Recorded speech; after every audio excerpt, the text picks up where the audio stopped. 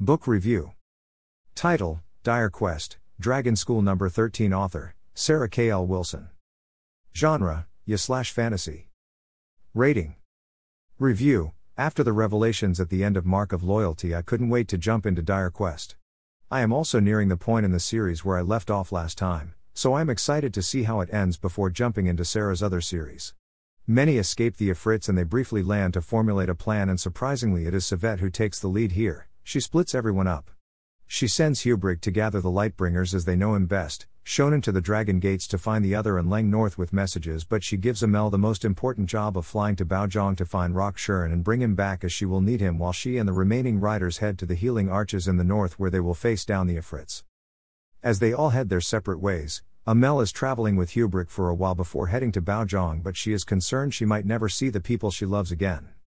Amel doesn't have to worry, as Railkin has been to Baozhong once before, and Hubrig gives her a secret path only known to Lightbringers and a contact in the south of Baozhong to make her journey quicker. As Amel heads out alone, she is being followed by another dragon rider who turns out to be a gold named Ren, who is also intent on ending the war through negotiation. However, when Amel gets bitten by a red adder and he sees her Lightbringer mark, I have a horrible feeling that things are going to change, since they are both heading to Baozhong and not even Railkin can get a read on Ren.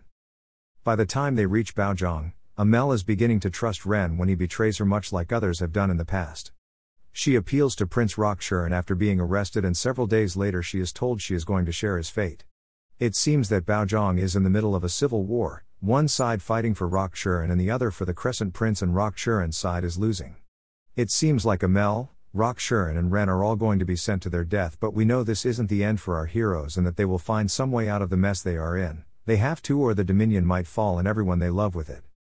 As they are lowered to their death by Ifrit, Amel decides that they aren't going to die here and begins reciting the prophecies in the hopes that she might be able to summon some of the power that Savette, Rock-Shuren and Shonen seem to share, and she does, but not in the same way. She summons creatures known as Trogs to defeat the Ifrits and free them from the cage, allowing them to reunite with their dragons and hopefully get the hell of Baozhong before things truly go to hell. Overall, Dire Quest really starts to build for the climax of the series, coming in only 7 books, and I can't wait to see it. Buy it here.